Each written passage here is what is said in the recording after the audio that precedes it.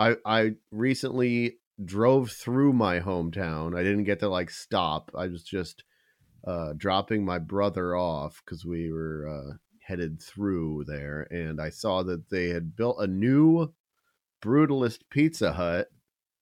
It's just a giant concrete cube. It's just concrete and glass with the pizza bunker. Yeah, it looks.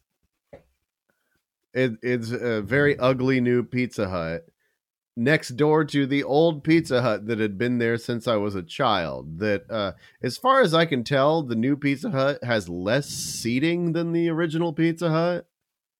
So I guess that they're cooking the books or something. There's some way they're making money off of spending $1 million building a new stupid looking Pizza Hut and selling the old Pizza Hut to a liquor store. So now the liquor store... It's possible there was a terrible staph infection in the old Pizza Hut. There was a rat problem they couldn't get on top of.